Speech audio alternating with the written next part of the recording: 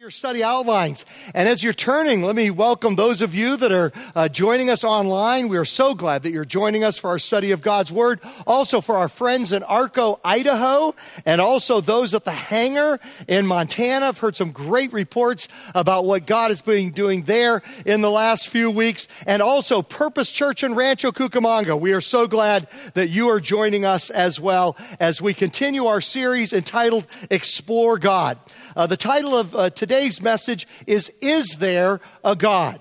Now, today we're going to deal with the question, is there a God? Now, the rest of the series is going to be, if there is a God, how do we get to know him? And the answer is through his son, Jesus. In the same way, the Bible says that God is holy, he's awesome, he's great, and so we are like outsiders looking in. He is inaccessible. But then his son, Jesus, brings us into the presence of God. Through Jesus, once we know him, he makes an inaccessible God accessible once again. And he brings us in and builds a relationship with his heavenly Father because we come by way of the Son. Now, I got to make a confession to you. Last Sunday, the reason I was playing hooky from church is Kimberly and I were in Green Bay, Wisconsin to see the Green Bay Packers at Lambeau Field. Okay. Now, let me just show you an illustration of what I'm talking about here. You'll see pictured outside, standing by the statue of Vince Lombardi, and we're on the outside looking in. It's inaccessible. There are signs everywhere. Keep out. Don't come any further. Stay back. And there are armed guards and there are uniformed law enforcement officers there to help us to obey those signs.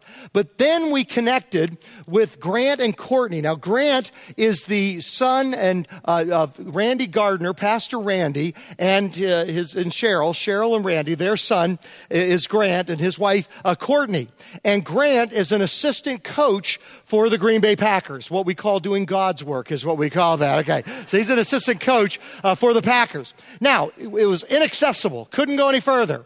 Then we meet up with Grant and Courtney, and everything changes. Now we're standing by the Lombardi trophies, their Super Bowl trophies. Next thing you know, we're standing underneath the 13 NFL championship banners. Next thing you know, we're in the locker room. And specifically standing by my hero, Aaron Rodgers' locker. Is that a beautiful thing or what? Next thing you know, we're going through the tunnel out towards the field. And we walk out and we're on Lambeau Field. And then the next thing you know, we're at the game. And then we're having a meal with the players and their families after the game. Everything changes based on who you know. Would you agree with me on that? It's all who you know. Now, these pictures will explain why our budget is going dramatically up this year in order to accommodate Pastor Randy's 500% raise. That is why the budget is going up. But in the same way, it's who you know. And is there God? And if there is, how can we get to know him? And we get to know him through his son, Jesus Christ. But that's the first thing we'll deal with is the question, is there a God? So let's start with this. So it has been amazing to be married to a physicist. One of the things that Catherine has said to me that I think is so striking is we now know, for example, that there are these cosmological constants, these ways that the universe is tuned, and it's these numbers that the physicists have to plug into their equations to get everything to work. For example, there's a constant relating to gravity. How strongly do things attract each other? And you set that just a little bit differently, and the universe never gets stars and then never gets planets, because stars form, obviously, by gravity. And the universe just quickly collapses in on itself. Or, if it's set the other way, if the dial is turned just too far the other way, it expands endlessly, and you never get the coalescing of matter that you get in the galaxies and in stars and then in planets and then eventually our planet. So the fact that these things are tuned, and there's at least a dozen of these constants that have to be, the dial has to be set exactly right, or you never get life of any kind on a planet like Earth. And scientists have realized we have no idea why they're set the way they're set. I think when you start discovering those just givens of the universe, like it just is this way, it didn't have to be this way, but it is this way, it leaves you much more open to the possibility that it is this way because someone chose it to be this way. I've traveled around the world. I've been to about 24 different countries. I've spoken to people from every religious background. I've talked to people who grew up in 70 years of atheistic communism. And you know what is shocking is that even in that environment, the majority of people, when you get them alone and you ask them, they say, deep down, I've always believed there must be a God or a higher power or someone up there who gave me life, who has purpose for my life. And you think about that, like, why is that so common to humanity? There's got to be some reason.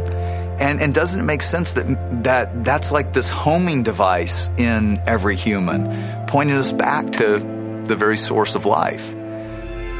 If you actually think it through, the idea that, let's say, okay, there's no God. We just got here by accident. We evolved out of the primordial soup over billions of years, totally accidentally. God didn't guide that because he doesn't exist. So we're here.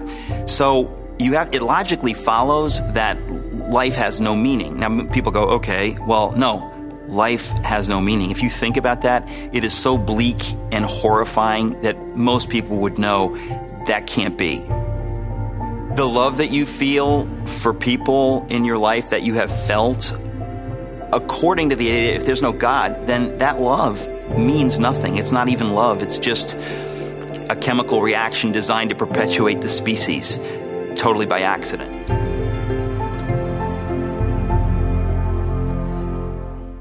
I want to kind of introduce a verse that will kind of be a theme for our series from Proverbs 18, verse 17. It's not there in your study outline, but maybe write that down in your notes. Proverbs 18, verse 17. It says, in a lawsuit, the first to speak seems right until someone comes forward and cross-examines. Now, I just want to encourage you, as my friends, my brothers and sisters in Christ, we don't have to be defensive on this thing. You see, we tend to feel like the only side that can speak is the other side. And so they speak first in the lawsuit. And so it seems like they've got some good points and they attack the existence of God. And we feel defensive. But remember, everything seems right. In a lawsuit, the first to speak seems right until someone comes forward and cross-examines. And that's what we're going to do today. That's what we're going to do throughout the series. We're going to cross-examine and put the shoe on the other foot and say they need to provide evidence as well. And so do we get defensive? Sure. If somebody says to us, well, how can you believe in a God you can't see? That is hard. Let's admit it. That's a difficult thing. Somebody says, are there things in the Bible that are hard to believe? Absolutely. Are there things in the Bible that are awkward to defend? Absolutely. But now let's put the shoe on the other foot. Because remember, what we're looking for here is not scientific evidence that you can reproduce in a laboratory. We're looking for legal evidence. Do we believe what we believe based on a preponderance of evidence? That is, do we believe beyond a reasonable doubt? How many of you have ever served on a jury? Let me see your hands. And when you're on a jury, they don't ask you to know 100%. I've served on a few juries, and I tell you, you walk out of there, and there's always a little bit of doubt. Did you do the right thing? But you do the best you can with the evidence you have to believe something, to hold to a position based on evidence beyond a reasonable doubt. In a civil case, it's not even unanimous. You don't even have to get all the jurors. In California, you just have to get 9 out of 12 to believe that beyond a reasonable doubt, a certain thing is true. And the same is true here. And so what we believe as followers of God, as followers of Jesus, that 3 things make logical sense to us. First of all, we believe that it is more logical to believe that something came from something is more logical than that something came from nothing. Put the shoe on the other foot. They have to believe that everything we see, all that there is here, and something came from nothing. And we believe it's more logical to believe that something came from something or that something came from someone. That is more logical to believe than the alternative. The second thing we believe is that if there is a God, does it make sense that he would try to communicate with us? And we believe it makes more sense that if there is a God, he would try to communicate with us rather than he would just create it and walk away. And then the third thing we ask ourselves is, if there is a God, if it makes sense that he would try to communicate with us, which communication is the most reliable? And that's what the remainder of our series is. Which religion, which philosophical worldview is the most logical, believing that is the most reliable communication from God? And so we'll answer questions like next Sunday, I'll teach on why does God allow pain and suffering? Is Christianity too narrow? Is Jesus really God? Is the Bible reliable? And can I know God personally? But the first one we're going to deal with is there a God? That's where our starting point. And there are 4 evidences for the existence of God that I want to talk about. Now, there are thousands of pieces of evidence for the existence of God. Let me just deal with 4. Number 1, the evidence of creation, what we call the cosmological argument. David, 3,000 years ago, stated this argument in Psalm 19, verse 1. The heavens declare the glory of God. The skies proclaim the work of his hands. The cosmological argument comes from the word cosmos, meaning world, logos, meaning reason. And so it basically is the argument of the reason for the world. What is the reason for the world? It states that the universe is an effect which requires an adequate cause, and the only sufficient cause is God. Rationale number 1 is the principle of sufficient reason. That is, for an effect, there must be a cause.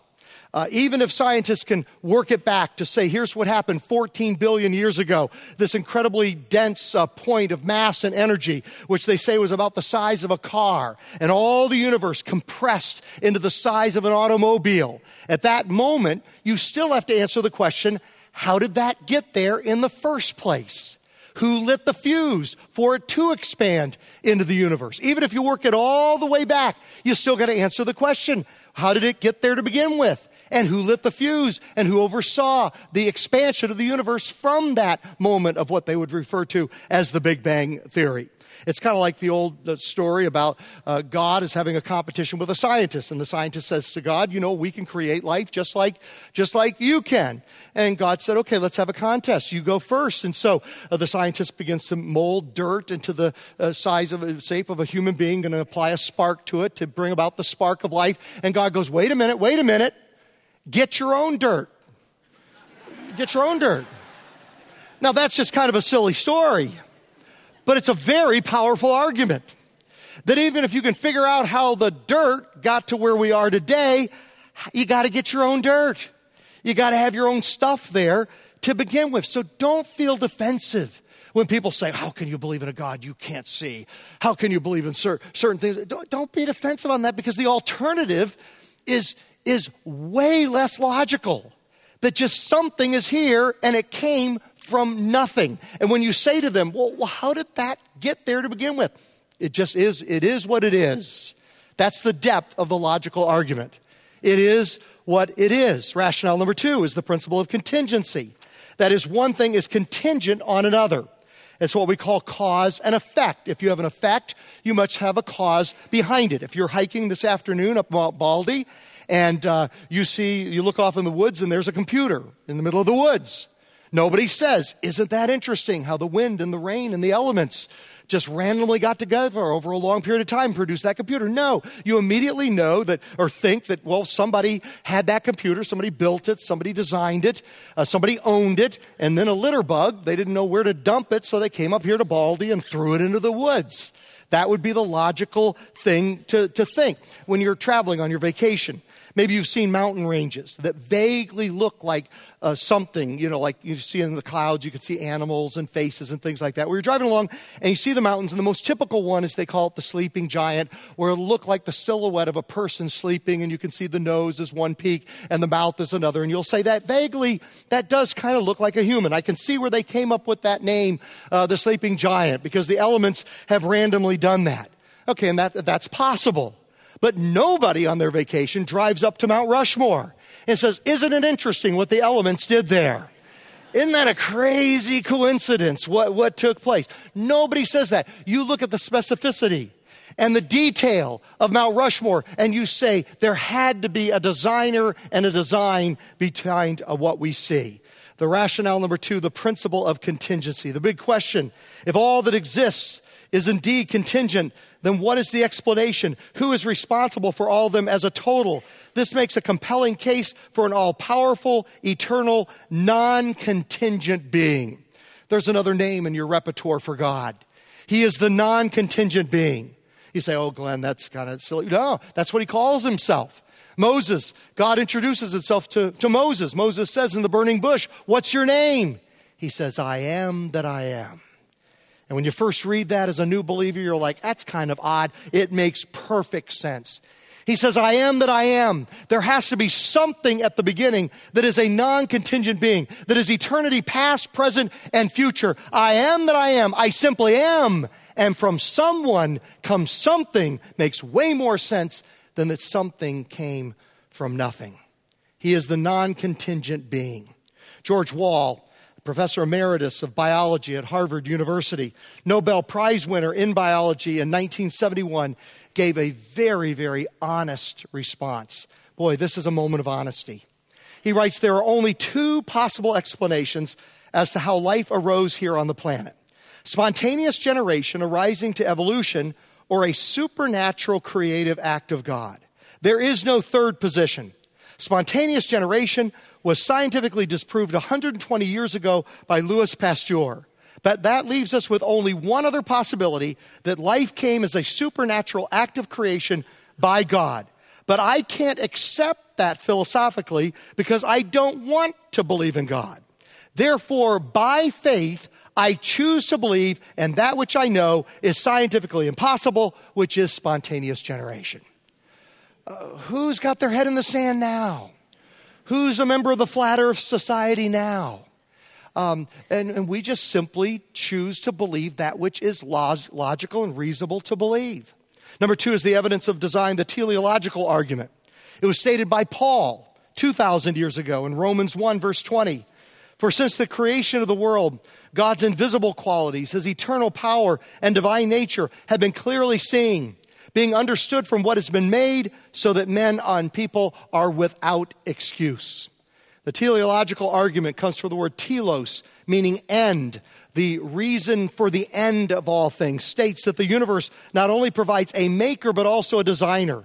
This argument simply says that random chance for the explanation of the universe and its complexity is highly unlikely. It says whenever and wherever there is order, design, and structure, reasonable thinking people know that someone is responsible for it. If you go this afternoon and take off the back of your computer or the back of your television and look at the complicated circuitry there, nobody says, wow, look what the explosion in the factory produced. Nobody thinks that. They all think there's got to be a designer behind the design. Heard a true story a number of years back. Scientists put a bunch of monkeys in a room with a bunch of computers and just let them type away all day long for about a month to see what they produce. And at the end of a month, they have pages and pages and pages of just random letters and spaces and symbols following each other. And they didn't come up with even one word. Now, you say, well, that's a very low standard. To get one word, you only need A with a space before it and afterwards. That's a word. You only need I. You'd need that capitalized with a space after. Didn't produce any word, much less a Shakespearean play. I mean, they just didn't produce anything. Because, it takes an author to produce a novel. It takes a designer to produce a design. What it took for the universe to produce life. Now, there are hundreds of different variables. And there are more that scientists are discovering all the time. There are more and more things all the time that we're discovering that had to be perfect in order for there to be life. Let me just give you 3 examples. Getting the right cosmos, okay? And you'll see the things listed down there. The right galaxy. Getting the right sun. And you'll see that the sun's more massive, it's a problem. If it's less massive, it's a problem. If it's any redder, it's a problem. If it's any bluer, it's a problem. Next page of your study outline. Getting the right distance from the sun. 2% closer, we're destroyed. 2% further away, all life on earth is destroyed. The creator and the cosmos. There are many other factors which require the same sort of fine-tuning for life to exist. Any one of these differing much above or below what they do now would prevent life from developing. Their explanations are beyond the scope of what we're going to talk about here, but here are some of them, and you'll see the list of just some of them. And there are hundreds of things that need to be absolutely perfect. Hugh Ross, in his book, The Creator and the Cosmos, writes, if the laws of physics were different, if gravity was slightly different, if the strong nuclear force within an atom was different, molecules couldn't function, matter would fly apart, and scientists are beginning to wonder who calibrated it all. I just read this past week that, do you know that your brain, the human brain, every second has over 100,000 chemical reactions take place. Over every second, your brain has over 100,000 chemical reactions that take place. Now, somebody said to me after the last service, yeah, Glenn, I think some are only at 50,000, he said. Some of the people I know, but and I've got days when I'm down to about 10,000 or so. But every second, over 100,000 chemical reactions happen in the human brain. How does that calibration take place? Astrophysicist Fred Hoyle calculated the odds that all the functional proteins necessary for life might form in the place by random events. He came up with a figure of 1 chance in 10 to the 40,000th power. That's 1 with 40,000 zeros after it. Since there are only about 10 to the 80th subatomic particles in the entire visible universe, he concluded that this was an outrageously small probability. Life could not have originated here on the earth, nor does it look as though biological evolution can be explained from within an earth-bound theory of life. My atheism has been greatly shaken. Now, the old argument used to be, with Darwin and others, that, yeah, there's a lot of coincidences that need to take place, but the earth is a really old place, and it's a really big place. So you got chances for those coincidences to take place. But as they increased more and more things, they discovered more and more that had to be perfect. They said, Earth isn't old enough, it's not big enough. But the universe is. And so Carl Sagan and others came along and said, well, then it means that aliens came from another part of the universe and seeded or planted life here on planet Earth. But then they discovered more and more factors that had to be perfect. And so they began to realize that even though the universe is big, it's not big enough. And even though it's old, it's not old enough for it to happen by random chance. And so now the new theory, perpetrated by Richard Dawkins in his book, The God Delusion, and other prominent atheists, is what's called the multiverse theory, which is that there are an infinite number of multiple universes. Now, there's no evidence for that. But in their running away from the conclusion that it had to be a designer, God, behind the design, they just keep running from theory to theory to run away from the truth. And so now there's this whole idea that there are infinite number of universes. But even if that were the case, you still got to get your own dirt in whatever universe you want the random chance to happen. You still have to believe that something came from nothing. And even if you do have multiple universes, who put the stuff there and lit the fuse in that particular universe? Science historian Frederick Burnham writes, the community of scientists is prepared to consider the idea that God created the universe a more respectable hypothesis today than at any time in the last 100 years. Charles Darwin, in his Origin of the Species, says to suppose that, for example, the human eye, with so many parts all working together, could have been formed by natural selection seems, I freely confess, absurd in the highest degree. And that was the human eye, because, see, the problem is with natural selection is it's only a competitive advantage that will be carried on to subsequent generations if all the parts of the eye, once they're together and they all work, then it becomes a competitive advantage. But half an eye is worse than no eye at all. Parts of the eye are no competitive advantage with regard to natural selection. There's no advantage until all the parts come together. And so how do you get subsequent changes that take place to get the end result when the subsequent changes are not a competitive advantage? On a smaller basis, there's this thing called the bacterial flagellum, which again has all these working parts, but there is no advantage to it until all the parts work at the same time. Now, Darwin knew this, and he said, I know it's crazy when you consider the eye, okay? But he didn't even know about the human cell.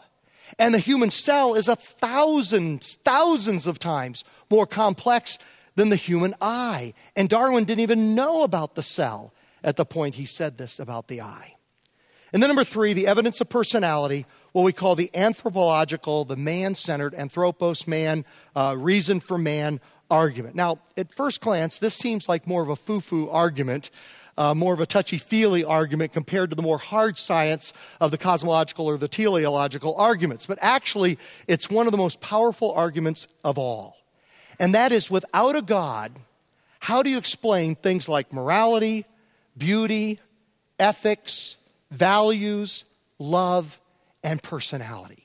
Where do they come from without a God? How do you get a rock to appreciate the beauty of a sunset? How do you get a tree to fall in love? These things are not silly arguments. They are powerful arguments. Where do you get these things from if they don't flow from the divine image that we are stamped with from the very character of God? Back to Romans 1, verse 20. For since the creation of the world, God's invisible qualities, his eternal power and divine nature have been clearly seen. We love because he loved. We appreciate beauty because he appreciated beauty. We have a sense of that which is moral and that which is valuable because he had a sense, or he has a sense of morality. We have personality because he has personality, the evidence of personality. And then number 4, the evidence of expert testimony.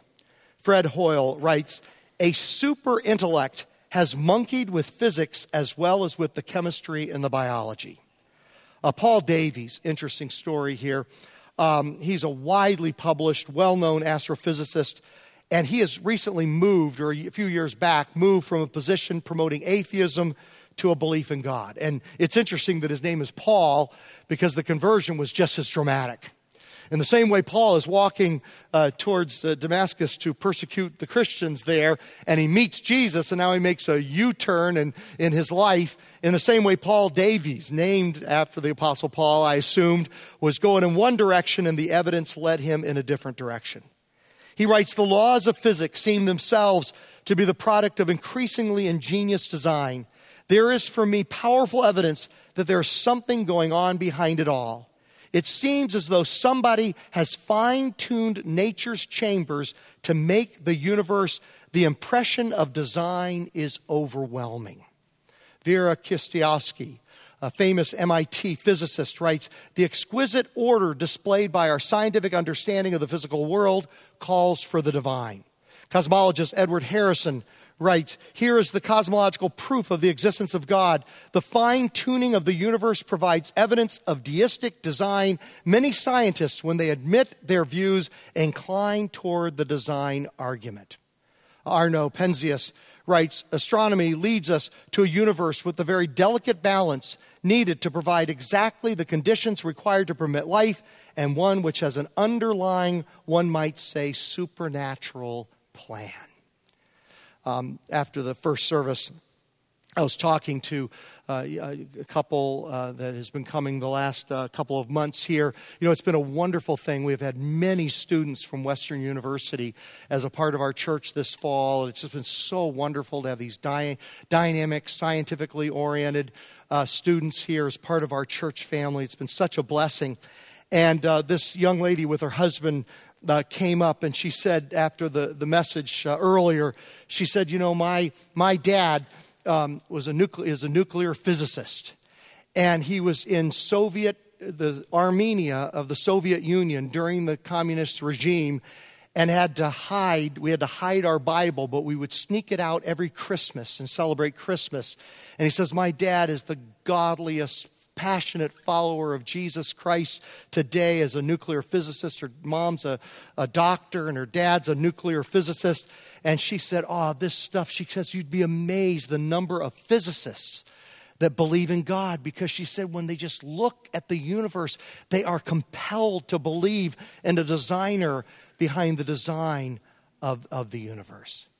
Now, if God exists, what now? What are the implications for if God doesn't exist, and what difference does it make? What implications are there if God does exist? But first of all, let's talk about the implications if he does not exist. What are the 3 big implications? And these are not in the fill in the blanks at the end. The blank fillers were panicked after the last service and ran to me saying, "Where are the blanks?" So they're phrases, and I'll try to say them slowly so we can get them written in. The one at the head of the line was my wife, Kimberly. You know, if she doesn't get the blanks filled in, it ruins her week. Anybody like that? Anybody like that? Yeah, got to get those blanks filled in. So here they come. And another mistake I want to point out that I made was, if you look at the websites at the end, there are a couple that are out of existence. And so the two main ones I would point you to on the for further research are the one from Reasons to Believe and the American Scientific Affiliation. Those two are current, and so those are the two that I would point you to, Reasons to Believe and the American Scientific Affiliation. Implication number one, we should have a holy reverence for life and for every person we encounter. If there is a God, and if people are made in the image of God, every person we encounter, whether born or unborn, we should approach with a holy reverence for life to every life we encounter, every person we encounter. Genesis 1, then God said, "Let us make man in our image." So God created man in his own image. In the image of God, he created him, male and female. He created them. So every person made in the image of God, therefore every person is treated with dignity, love, respect, and reverence. Number two, we have a chance to know God through Jesus. Paul writes about Jesus in Colossians chapter 1. He's the image of the invisible God, the firstborn over all creation. To see Jesus is to see God, and through Jesus is to get to know God. So we have a chance to get to know God. And one of the things I want to kind of repent of in my attitude this morning is I do not want it to be kind of like this, let's smack, the atheist. No, I want this to be an encouragement to us. And we should have greater love, and our hearts should break for those that deny the existence of God. Because even though when you hear people like Bill Maher and Richard Dawkins and others on TV, I admit that my blood begins to boil and I get angry. But then I think to myself, what a scary thing it is to approach death and not believe in God. Remember, when it's all said and done and people say one thing and people say another, okay, when it's all said and done, every person closes their eyes in death. Every person has that moment when they face their own mortality, their own moment of death, and how desperately fearful it would be to approach that not believing in God. So rather than our anger, we get angry when they mislead other people. I think that's legitimate. But not our anger at them. It should be compassion. It should be with broken hearts. Let us do what we can to win them, because we want everybody to be prepared for that moment. Hebrews 9:27, it is appointed unto a person once to die, and after this the judgment. And so our hearts should break, not in angry condescension or trying to prove ourselves right, but in loving, humble compassion, trying to win everyone to make sure that everybody is prepared for that day. We have a chance to know God. And then number three, if God exists, our greatest passion in life should be to know Him and to make Him known. Everything else fails into insignificance. Nothing else really matters in life except to know Him and to make Him known. If He does indeed exist, that should be all-consuming, to know Him and to make Him known. Hebrews 12, therefore, since we're surrounded by such a great cloud of witnesses, let us throw off everything that hinders. Get rid of all the weight that hinders us from our race that is secondary in prioritization, and the sin that so easily entangles, and let us run with perseverance the race marked out for us. Let us fix our eyes on Jesus, the author and perfecter of our faith. I want to give you a chance to do that right now. Would you look to the next page, the upper left-hand corner, and you'll see the steps to how to be a follower of Jesus. And it talks about the three steps. First of all, we admit our condition before God. On our hearts is written God's law and morality. We know we need somebody to forgive us. We know we need a Savior. Okay? And I once heard an atheist say, the thing I'm most jealous of you Christians about is you've got somebody to forgive you. I feel the need of somebody to forgive me, and I've got nobody to forgive me. We believe that Jesus is God's solution to that condition. The wages of sin is death, but the gift of God is eternal life in Christ Jesus our Lord. And we choose to follow Christ as our Savior and Lord. Jesus said, I tell you, whoever hears my word and believes him who sent me has eternal life and will not be judged, but is crossed over from death to life. And I want to give you a chance to do that right now. So let's go before the Lord in prayer. And before we pray this prayer, there's another prayer that you may want to pray. Maybe you say, Glenn, you know what? You've got me thinking about the existence of God, but I need more evidence in order to close the deal. And I get that. I totally get that. So maybe a better prayer for you, if you're watching online or you're in Arco or Marion, Montana or Rancho Cucamonga, or you're listening to this later on podcast, right now, maybe a better question would be, or a better prayer would be, Lord, if you're out there, would you reveal yourself to me? I'm willing to be made willing. Lord, I am wrestling with doubts, and I want you to know we all do. It's like a legal evidence. We believe beyond a reasonable doubt, but that doesn't mean that we don't still struggle with doubts. And so maybe you're just saying, you know what, though?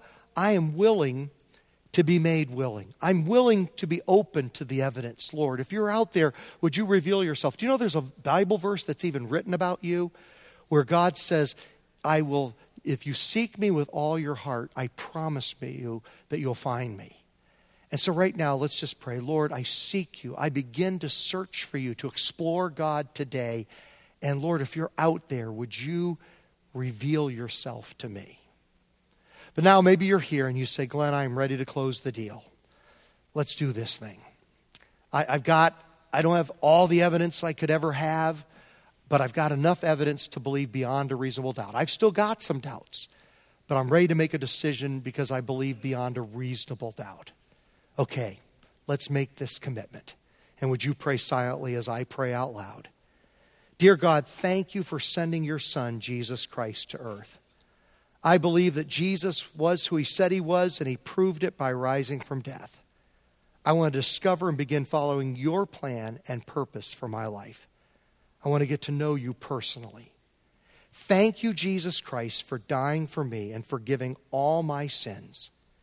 Right here, right now, I receive you as my Lord and Savior. Thank you for your free gift of eternal life. And we pray this in Jesus' name. And all God's family said, amen. Hey, if you prayed that prayer, we've got a gift we'd love to give to you. It's called Unwrap Your Gift. It's available at the guest center on the south end of the lobby or the north end of the lobby. If you'd like to talk to somebody, there's somebody that would love to talk to you about this decision. Or if you'd just like to pick up this material, there's no obligation, no pressure whatsoever. Just pick this up as a gift from our church to you to help you in your walk with God. And again, they're on the guest center on the south end of the lobby and the north end of the lobby. Let's stand together for our benediction. And just a reminder that our prayer room is open here on the main floor to this side. If you'd like prayer for anything, our prayer team, our prayer partners are there. And if that would be an encouragement to you, they would just love to pray with you or for you, whatever your need might be. I want to close with Ephesians 3, verses 20 and 21. Now to him who is able to do immeasurably more than all we ask or imagine, according to his power that is at work within us, to him be glory in the church and in Christ Jesus throughout all generations, forever and ever. And all God's family said, amen. God bless you. Have a great day.